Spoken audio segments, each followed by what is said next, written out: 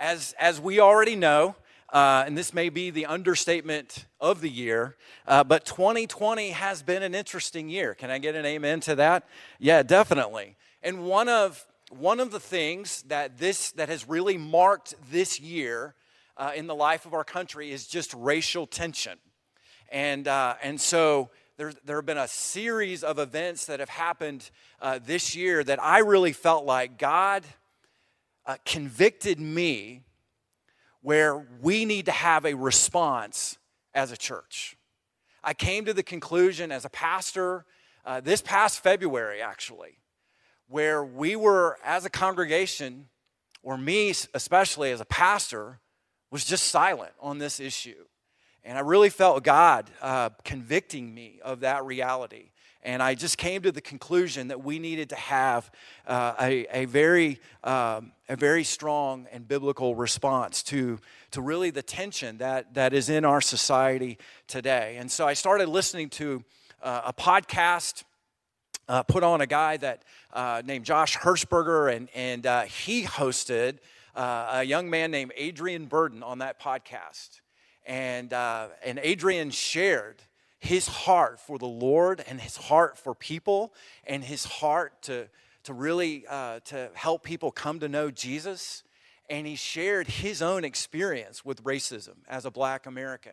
And when I heard Adrian talk on this podcast, I thought our congregation needs to hear his heart. And our congregation needs to hear his experience. And so I had kind of thought about preaching a sermon on racism.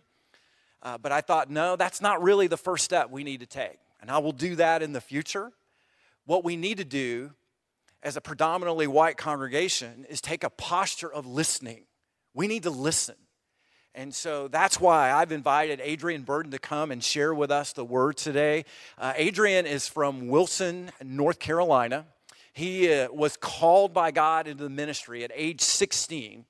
And he and his family travel 12 months out of the year spreading the gospel to vacation Bible schools, to youth retreats, preaching in churches and revivals all over the United States. He has a heart for sharing the love of Jesus everywhere he goes. And so we are thrilled to have him. Adrian is married to his wife Tabitha. They have two beautiful daughters, Jasmine and Janae. And I would like for you guys to give Adrian a Stones Crossing welcome as Adrian comes on up and shares with us. Thank you. Hey, thank you so much for that. I appreciate it. Hey, first off, thank you, Pastor Scott, for the warm welcome and introduction. And first off, I guess I should speak. Well, good morning. Hope you're doing well. It is a privilege to be able to be with you. And as we are here today, obviously, I understand that there are some that might be a little bit on the edge of their seat. Obviously, this is a very dicey topic. And as you begin to think about it and think through it, kind of already might have some preconceived notions of where exactly we may go. But understand that even the most sensitive of topics need a biblical response. And I pray, just understand from my perspective, I do have a bias, and this bias will come out, and when I'm speaking here in this little bit, and I think you should be aware of it, but I do believe that you will be able to help set where we're going, and my bias that I have, without apology actually, is I believe the Bible. Listen, even when my emotions get out of whack, and even when I feel a certain way strongly, and I get passionate about something, when I then meet with the Word of God and it disagrees, well, we know who is wrong. The Bible is truth. And I want you to understand, as we look here biblically at what we're getting ready to see with racism and bias and different things, that I, by the grace of God, sought to be as biblical as possible, and even tell you this as my word. If it's not biblical, I hope you go to the toilet of your mind and flush it on down, because it's really not going to help you. I want us, as we look here, to see this from Scripture. I know there's a lot of thinkers out there, and you probably might not even like the word of racism, because we're all, obviously one race the human race and different things. Obviously, I know just practically speaking, as we're looking at this, is that that's how many people, mainstream America, is how we break it down. Culture might be a better word. I would agree with that, but I'm just saying the word and being loose about it as we are going through what we're getting ready to go through. So just I know, since there are the thinkers that are out there. However, I want just to say this, because if you're anything like me, during this year, you have probably done some of the following things. You probably have watched the news way too much, and you say, I am not going to watch any more news. And then you pull up Facebook and watch the news on Facebook. Or you pull it on some other social media or whatever that you may use. You might have done this if you're anything like me. You decided to take your hiatus from news and go to social media, and then found you have entered into a conversation that got a little heated. You got into a conversation that after you finished up with the comments you had and the things you said, you kind of had this little moment of, was that really worth it? You know, you might have also done this. Sat at a table with your family, and instead of really just enjoying the conversation, you're sitting there thinking to yourself as you're cutting whatever it is you're cutting, your next fiery thing you're going to put online because you're going to word it oh so right, you're going to say it oh so right, and you're going to prove to that other person in church who is just a liberal or conservative or whatever you call them, and then you sometimes are just forming these things instead of spending time with your family. I know, I'll tell you, I can say that because I know I've done all of the above. This has not been our finest hour. Corporately, as a church many times, and especially as it relates to racial tension. You know, I want us to see here in the beginning where this began. So help me out, though, before I tell you the passage we're going, before I tell you the passage that we're going to be going to, I want you to actually participate in what I'm getting ready to ask you to do. It's going to require you to say something, to open your mouth, but be with me. I believe that I've seen the participation already, even that get it, got it thing. That was pretty funny. But anyway, I can see that y'all already getting ready to participate. So I'm going to do this. I'm going to give you two options. And I want you, after I say, I'm going to give you the two options, then I'm going to say 1, 2, 3, go, and I want you to say, which option would you choose? So if I said apple juice or orange juice, I will let you think on it, and then I'll say 1, 2, 3, which one is better? I'll say 1, 2, 3, and you yell out which one you think is better, whereas apple juice or orange juice. Does that make sense? Okay, you can nod your head. All right, perfect. All right, so let's start here. Ford or Chevy, okay? Think about it. Ford or Chevy. 1, 2, 3. Ford. Ooh, a lot of Fords out there, all right? All right. This one's near and dear to my heart, so I'm going to see what kind of church you are. Apple or Android, ready? Apple or Android, count to 3. 1, 2, 3. Apple. I heard a lot of apples out there. That's all right. All right, okay, city life or country life. So city or country, ready? City or country. 1, 2, 3, go. Got a country. Yeah. People enjoy their land and having all that. All right, now don't answer. Okay, don't answer. Which is better, a black man or a white man? Which is better? Black lives matter or all lives matter? Which is better? A person who is a U.S. citizen or somebody who is illegal? Which is better? You see, when we say those things, we suddenly go in our hearts and say, well, Adrian, we don't think like that, because we're all the same. But we have opinions upon everything. If I ask you why you like Apple, you have opinions of why. You know why. You like the operating system. You like the UI. You like something about it that makes you then have the feeling you have. You just don't turn that off when you now start looking at people and individuals. There's still that inside of us that does this comparison thing, and we have inside of this idea of superiority, of that my way, the way that I have grown up, the way that I have done life, is somehow more superior to somebody else's situation or circumstances. And I believe that we are being dishonest with ourselves if we think that that we just have just a normal, not say normal, but have a pretty much neutral view of how we see these things. Now, I want us to go. What we're going to do is we're going to move here. Genesis chapter number 11 is where we're going to be. I want you to see that this thing of superiority has happened from the beginning. Think of Adam and Eve. When Eve was there by that fruit, all the devil had to say is this: God's holding out on you. God, you could be better. There is someone who is better than you. And she's like, so this tree that I'm not eating, why is God not allowing me to have what he has? You see, what I'm saying is, this is something that has happened from the beginning. So I want us to go to the very source of what we see. In Genesis chapter number 11, the Tower of Babel, where we see this all kind of break down.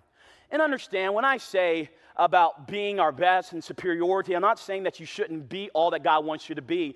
I believe it's more, but I have the idea of the superiority complex in the sense of dominance, where it's opponent focused, where I've got to be better than whatever is out there right now. So when we look here in Genesis chapter 11, I'm going to read from verses 1 down to verse number 9, all right? Genesis chapter 11 through verse 1 through verse 9, the Bible says this: And the whole earth was of one language and of one speech. And it came to pass, as they journeyed from the east, and they found a plain in the land of Shinar. And they dwelt there. And they said one to another, Go to, and let us make brick, and burn them thoroughly. And they had brick for stone, and slime they had for mortar. And they said, Go to, let us build a city and a tower, whose top may reach unto heaven. And let us make us a name, lest we be scattered abroad upon the face of the whole earth.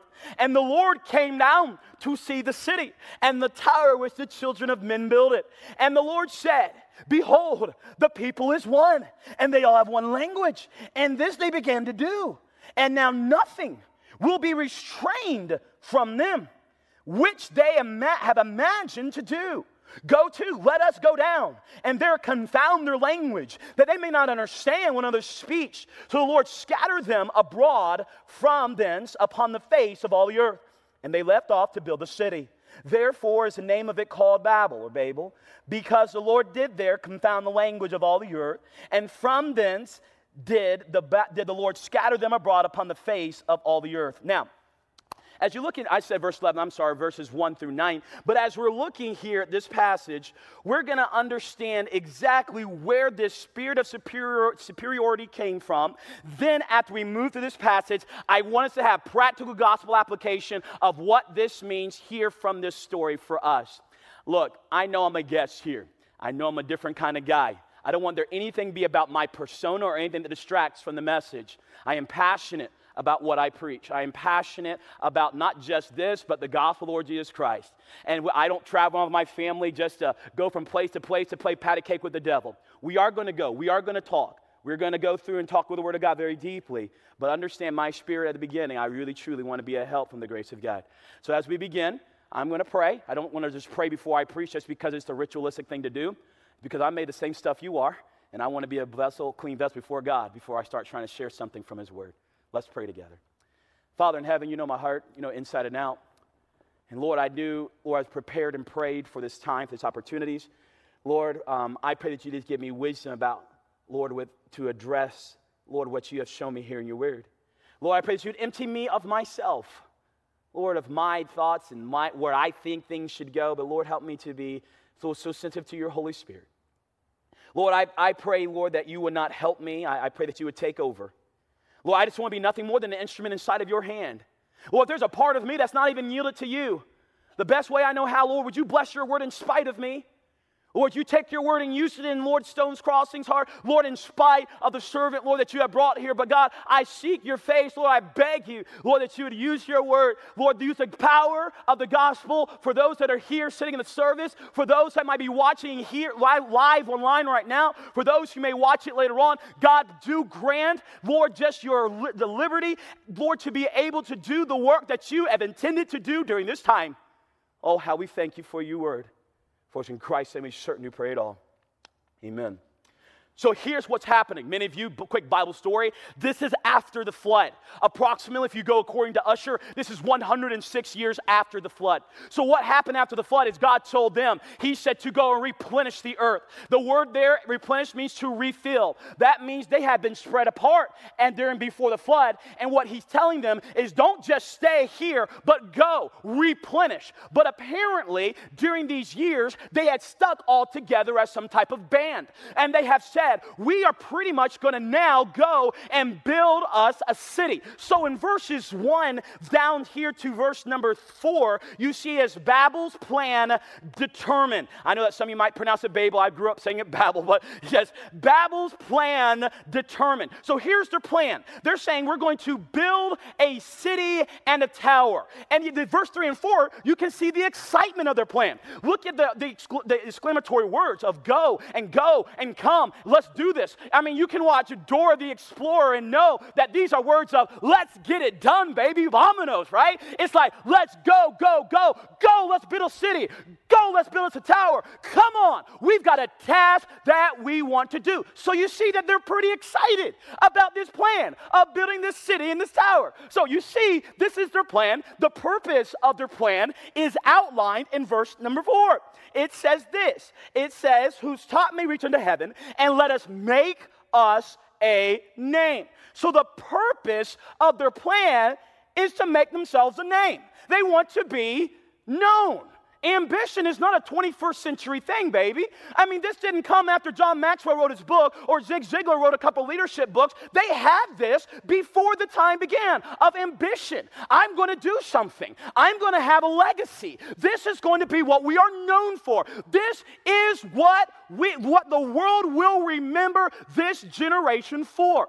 They wanted to make themselves a name. Now it's believed they were trying to build not just a tower, but a city that was going to be untouched, unmatched. It is believed that the tower wasn't just one that went straight up in the air, but was more like one of those pyramids that you would see of a very large base and made its way go up. The purpose, again, speculation, is that in case God ever decides to flood the earth again, they're going to go to the top of that tower.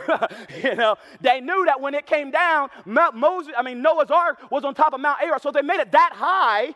It's possible they could survive. So the point is that as you see that, we're going to make us a name. So then it says purpose of the plan, but then you notice this, lest we be scattered upon the face of the whole earth. So what? Once you make yourself a name, okay, you will do everything in your power not to lose what you have worked for.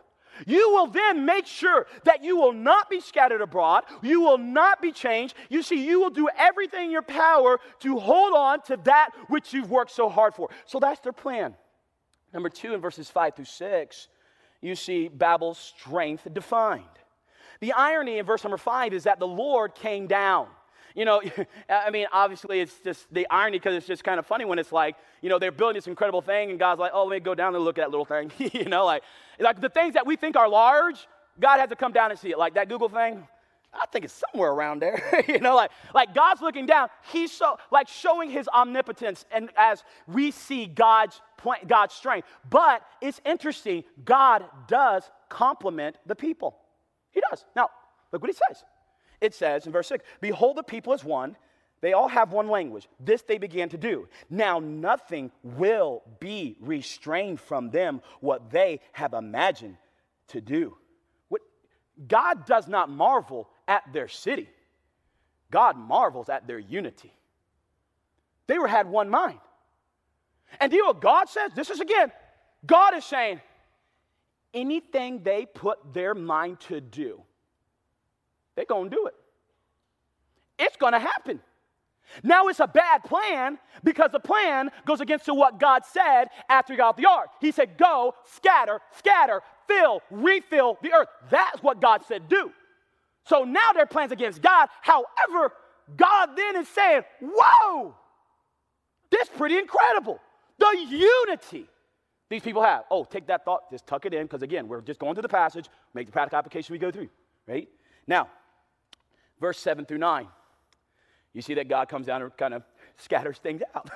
Verse 7 through 9. Go to, let us go down and there confound their language, that they may not understand one another's speech. Now, it's hard for us to be able to come to the point of understanding that everyone spoke one language. That's just insane. So I don't know if there's any Spanish speakers out there. Spanish speakers, yo quiero hablar español.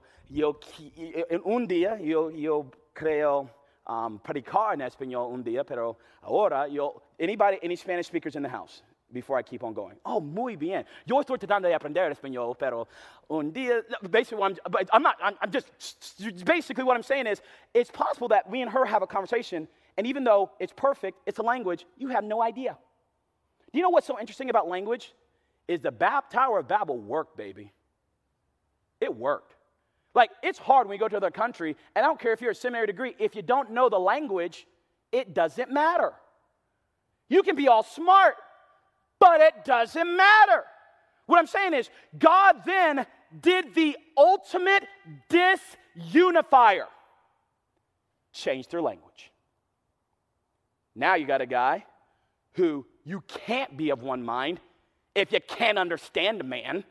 You can't be on the same page if you can't understand what's being said. So God then scatters the people as they go out.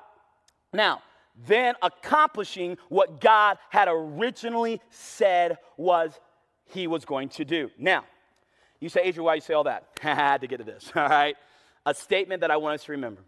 Upon being dispersed at the Tower of Babel, their languages changed, but their hearts of superiority did not change. You do not see that their hearts didn't change. They were a group of people trying to be better than God. They were going to be like God. They were going to be superior. But God changed their languages. But after God changed their languages, it doesn't mean they just lost that ambition of, well, looks like we're not going to be the best anymore. That's not what happened. Now the battle began, and you see all through Scripture where people groups are going to be better than other people groups. Our way of living is superior than your way of living. Your cultural context is not as good as mine, because look at my economy, look at our protection, look at whatever you want to say, is that now the superiority game has gone nowhere.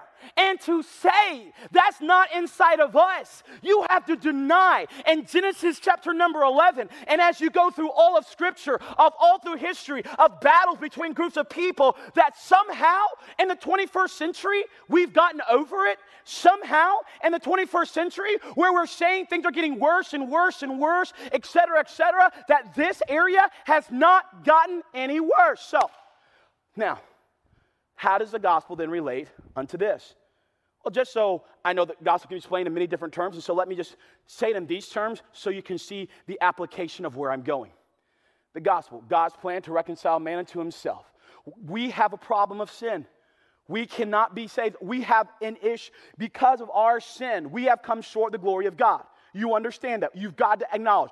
We have an issue. We have a problem. God let the rich young ruler know that in a pretty cool and amazing way of letting him know you have a problem of sin. If you don't understand that, if you never come to grips that you have a need, my friend, then what do you need the gospel for? If you do not realize you have a need before God.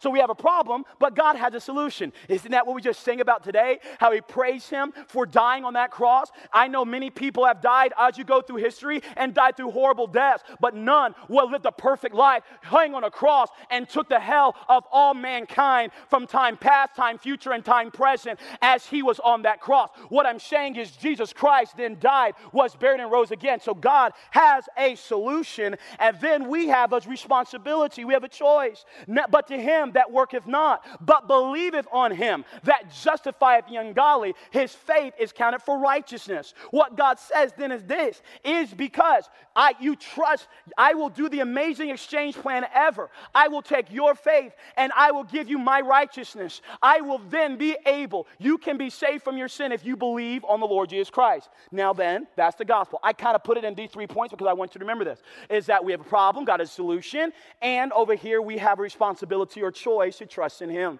Now, as we take that same exact outline as far as how I put the gospel, how then does it relate to this situation over here? Well, we have a problem. We have an issue. We have to acknowledge that superiority lies within us.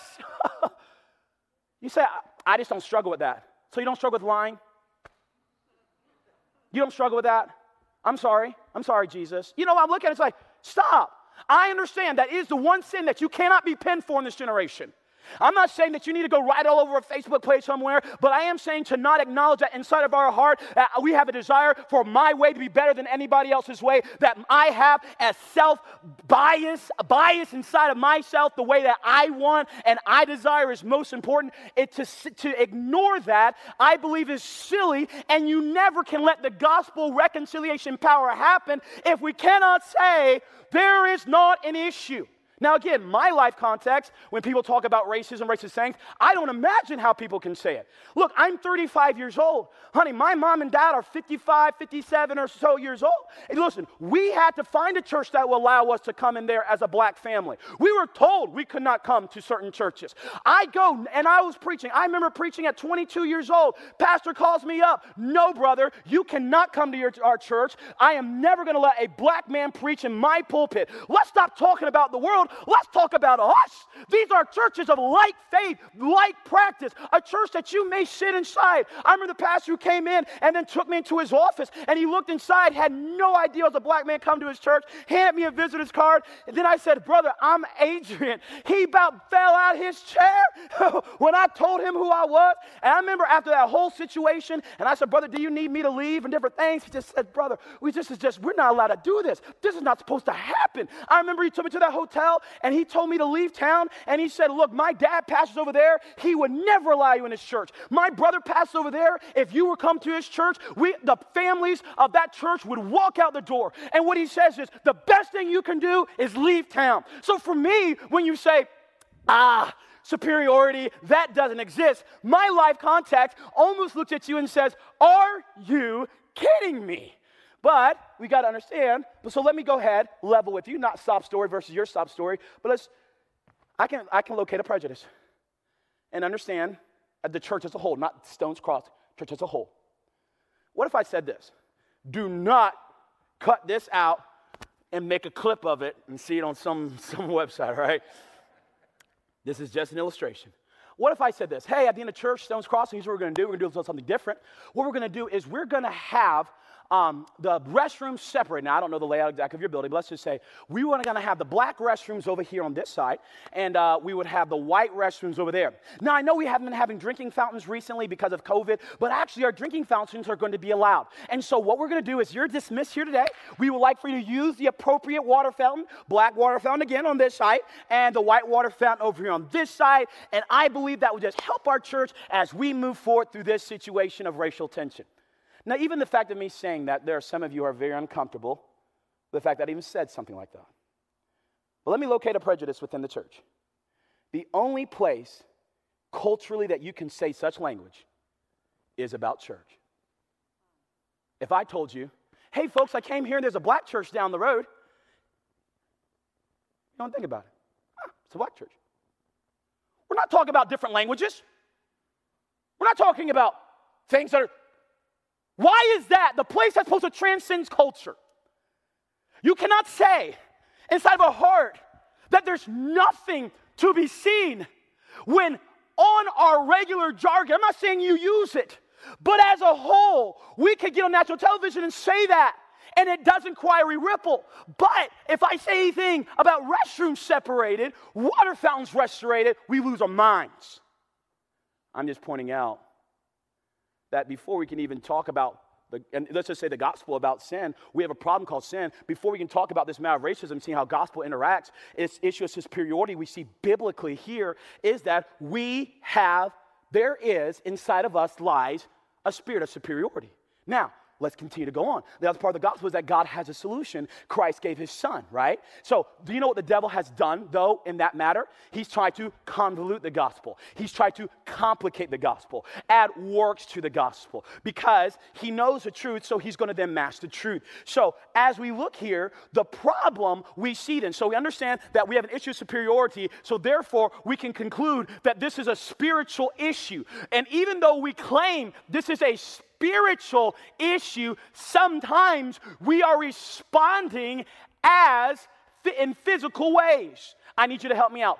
I'm going to say Satan is the enemy, and I want you to fill in the blank. So Satan is the enemy. Satan is the enemy. Satan's the enemy. See, this is going to change our thinking, okay? Satan's the enemy. Get ready to shoot me. The Republicans are not the enemy. The Democrats are not the enemy. Satan is the enemy. It's a spiritual thing. See, what happens is we get our boxing gloves to be able to punch up on somebody who disagrees with us because we're going to have this physical fight, but this is a spiritual problem. And the thing is, we are treating each other like animals while trying to attack a spiritual problem. You know, shoot me now. BLM is not the enemy. Shoot me now. The other hashtag you can see is not the enemy. You say, Adrian, I disagree. These people can be used. These other groups that you might talk about, they can be used by Satan. Listen, here's the difference. And I'll even jump on the other side of the equation. The guy who put his knee there on George Floyd's neck, Derek, I can't remember his full name, but that police officer, as much as that video pained me, and I remember just going with my mom, can't believe, regretting I even watched it. I got to understand that he's not the enemy. Even though he was used and justice should happen, I am not giving a pass. But the difference is this, is that he is an image bearer of Christ. And though the justice should happen, though justice should prevail, that man still bears the image of Christ. And I can then still have a righteous indignation and still then say, he still needs Christ. But when I make him the enemy, listen, church, when we make them the enemy, don't be surprised when they treat us like the enemy. When you treat them like the enemy, let's not be shocked that they have an attack for us. When you say, when you see this played out, you know, in different things, obviously as it relates, I was going through thinking about the pandemic and things that are said and how then our vocabulary changes. I do believe that truth can prevail and charity can still be present. Hear me what I said. Truth can prevail and charity present. The Bible says love is believeth all things, hopeth all things, endureth all things. But also it says in 1 Corinthians 13, love is kind. Not weak, it's kind. It's possible to have the strong biblical positions and still be kind. You look at this as you march down is, okay, so you see the gospel practical application. You know, we have an issue, this matter of a problem of sin. We have an issue, this matter of superiority inside with us. This is Christ living out. And then God has solution, you know, obviously God has solution through his son, Jesus Christ. We understand that the problem is spiritual. And since the problem is spiritual, we understand that Satan is the enemy. And then as far as the gospel, accepting Lord Jesus Christ, we have a choice. God gives the opportunity to believe in Lord Jesus Christ. So now we have a responsibility. And our responsibility now of living out the gospel is now that we can live out Christ. Live out Christ in front of them. Now, so people say, Adrian, what then do I do? Classic question. What then is Christ living inside of us practically then make its way out? Look, number one, I would say, just a practical point, is this. I would believe that we need to be empathetic beyond our understanding. Empathetic beyond your understanding. You know, there are circumstances that have happened in your life I'll never understand. I don't know what it's like to have a family with cancer. So stop talking like you do. I don't know what it's like to have a child with special needs. So I need to stop thinking like I know the ins and outs. I don't know what it's like for so many people in this world. And suddenly, what can happen then, I'm going to switch the context in just a moment. I talked to 2 people who have a child with special needs, and now I am the expert of what it's like, and I can relate to every person in the house of how then I should relate to people who have parenting children with special needs. You talk to 2 people. I remember I traveled up to Canada, and I joked with my wife. We just crossed over the border real quick, and I was sitting at Tim Hortons the first time I've been to Canada, and I was sitting there at Tim Hortons. We were eating food and stuff, and as I was eating my food, I said, do you know what's funny, baby? And here's how the relationship goes, is that these people don't understand that the way they treat me here is my impression of the entire Canada, entire Canadians, all Canadians. Is what happened at that one restaurant on a Tuesday afternoon. Suddenly, I'm going to come back to the United States. Let me tell you about them Canadians. Let me tell you what they're all like. I went to a Tim Hortons, baby. That's it. What I'm pointing out is this, is that we don't need to walk away. Empathetic beyond your understanding is, no, you just can't watch 2 or 3 news clips and suddenly you got the temperature of what's happening in the entire community.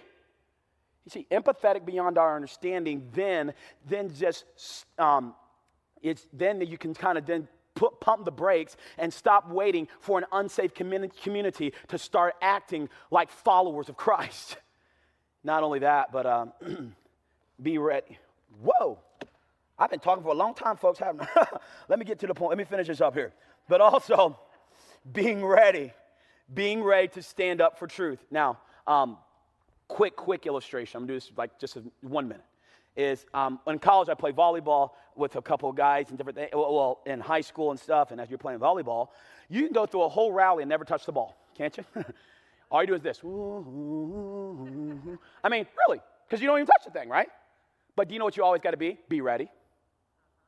You know what I'm saying? What I'm saying is this, is there are many of you that can go out here and there's really nothing. What can you do to track this animal? What can you do? Social media warrior, what can you do? Sometimes you're going to go home and just be ready. But honey, one day the joke's going to drop down at work, and guess what? It's time for you to step up and hit that ball. One day you're going to be at the family reunion, instead of just going ha, to what you know to be is something that is a heart of superiority from one person to another group of people, especially if they are believers in Christ, to step up and say something. You know what I have found for me is like people I totally disagree with. I have found this is my line, and I've been using it. Can I take you out to eat? Can I take you out to eat? See, it's easy to fire those little one-liners all day long.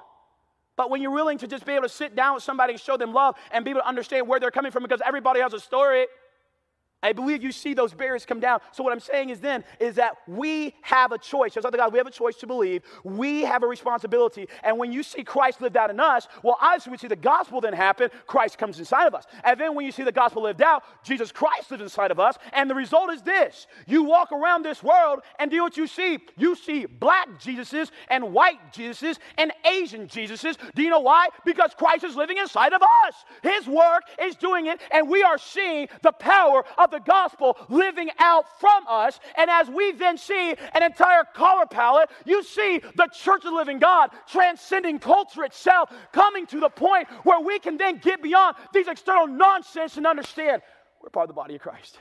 You know, look, when you see this played out, you ask the question as to the beginning. So which one is better? Well, I would submit to you, it's better, an elbow or a knee. I think they're better together. So what is the answer? We are better together. We ain't gonna play no games of how much money you bring into the coffers, how many statistics wise. Stop playing the games. Stop spitting the stats. We as a people are better all together, period. You know, as I close and the band comes up, I understand this. This is a crazy thought, but what if I say I were the devil? I'll say this and I'm done. If I were the devil and I understood the power of unity as seen inside the Bible, I think I would devise a plan. The devil knows he is not more powerful than God. He knows that. So then he has to have a plan to still thwart God's plan and purpose here. By way of illustration, my father-in-law watches Westerns. He watches Gunsmoke like it's going out of style, man. Rifleman, all of them, right? I watch sometimes with them, and now I know I'm not trying to, hate, because even the shows I watch get pretty predictable nowadays, but as sometimes what happens is that you got the hero, right?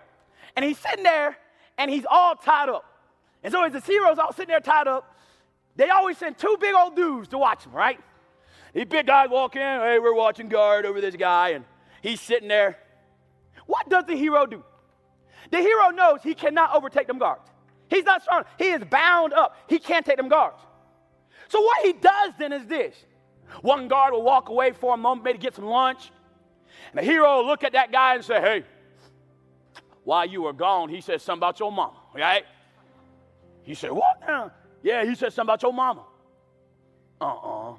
They switch off. The other guy goes to lunch. He pokes up, looks up at the next guy and says, hey, while you were gone, he said you were lazy. Did you come to work on time today? I ain't lazy. Yeah, well, that's what I'm just telling you what the man said, man, when you walked away. The hero knows he cannot beat them being restrained. He cannot overpower them. So his plan is this. Get them to fight each other. Because then, if they fight each other, then he can make his escape. If I were the devil, he knows the gospel will end him. His plan, his everything. And so if I were the devil, I think I know what I would do. I would find the ones who know truth. I would find the ones who are followers of Christ. And I would get them to divide on anything. I will get them bickering about anything. As long as you keep them Facebook fights going, baby, as long as you go ahead, keep that little just murmur going in the back after church, as long as there's little coffee shop days where we tear down what's happening here, as long as, I don't care what you be fighting about. But as long as we got you fighting, it's a win. We are better all together. It is time for us to look around at this room and give deference. They might not believe the same way you do. They might not vote the way you do. They might not go about the things the way they do. But giving deference and forbearing one another is biblical. What did Jesus say? Oh, that brethren, as you look in the New Testament, he has the disciples there. If you guys, when I leave, just get along. Dwell together. I'm not saying the world is unicorns and ponies.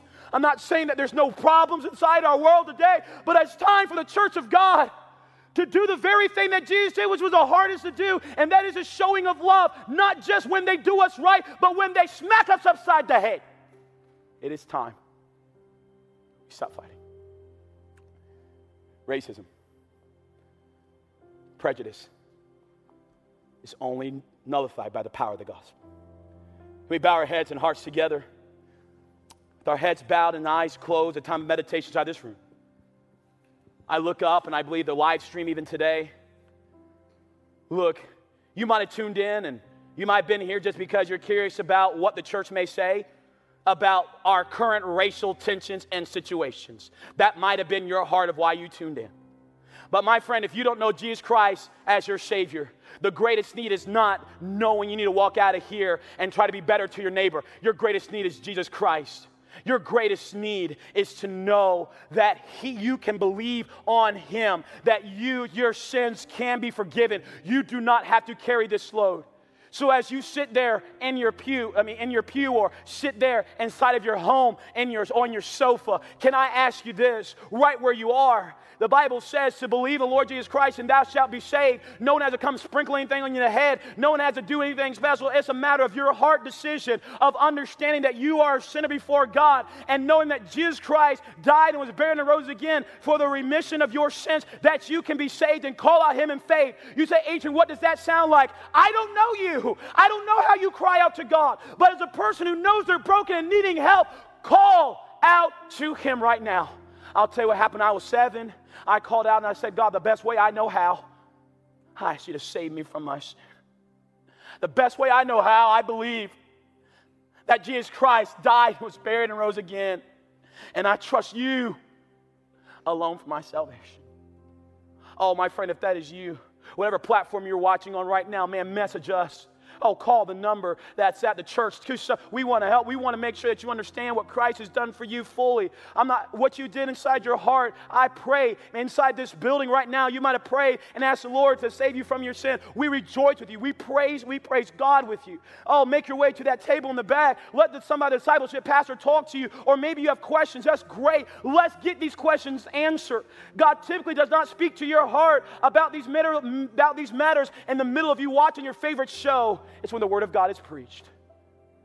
Now, as we look here, let me talk to the church.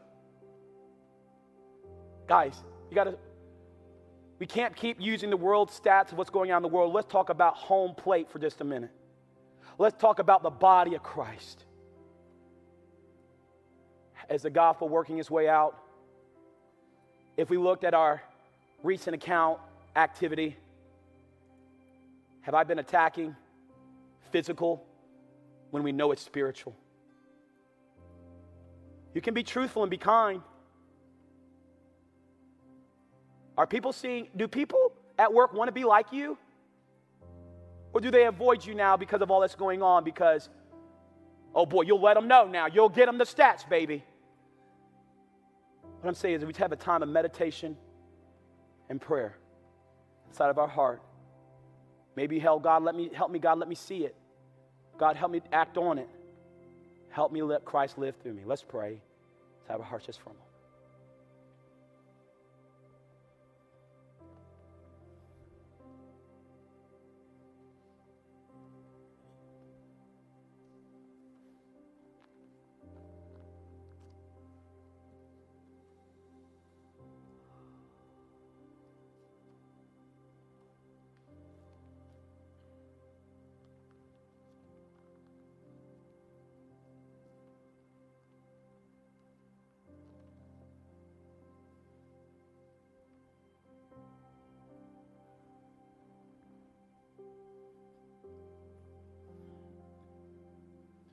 As we prepare to close, with our heads bowed and eyes closed, I appreciate the wonderful opportunity to speak to you today. But if I could, there's nothing special about Adrian Burden, but I want to just pray. And here's the spirit of my prayer is a prayer of dedication. Your pastor has taken a step that is not necessarily going to give him some likes on his Facebook personal page. He's probably going to have more conversations after this than many sermons series he's done. But your pastor obviously God is speaking to him about something that he feels the body of Christ needs at this place. So what I want to do is just pray for you. It's a spiritual battle, so I'm just going to pray. A prayer of dedication. As you navigate these waters, as you continue to show Christ forward in this world. Oh, Father in heaven, we come to you. Lord, as my hands lift inside the air, Lord, and I just say it's a matter of surrender. Lord, we understand that you know all. You're all powerful, Lord, and we understand, Lord, that your word is truth. Lord, even when your word illuminates things that are uncomfortable, Lord, you illuminate things that we struggle. Lord, I pray, Lord, that our spirit, I pray for my spirit, Lord, to be in the right spot.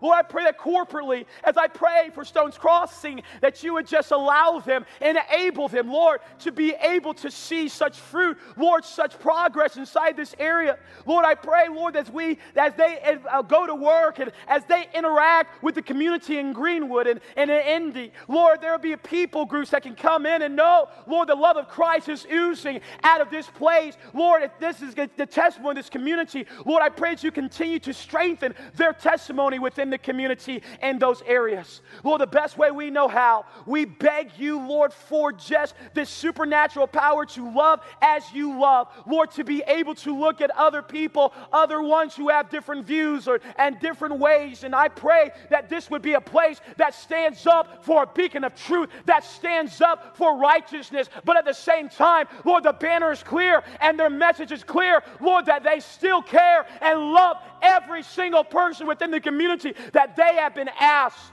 Lord, to reach during these days. Oh, I pray for just supernatural wisdom, empathy beyond, Lord, even their understanding. I pray, Lord, that the gospel we lived out on a daily basis, Lord, we commit this time to you. We commit, Lord, every aspect of what's taking place. Thank you for the ones who have come. Thank you for the ones who have been tender. Thank you for the ones, Lord, that might be still on the fence. Lord, you continue to work upon their heart, Lord, in understanding. Not by my words, but Lord, let the word of God speak that louder than I could ever speak. Lord, we need you. We acknowledge that. We beg you for your presence. And so, Father, as we praise you today, we worship you today, we also, Lord, Lord, we desire that you continue to do the changing work inside of our hearts and life. How we thank you for all that you've done and all that you will do. In Christ's name we certainly pray it all. Amen and amen.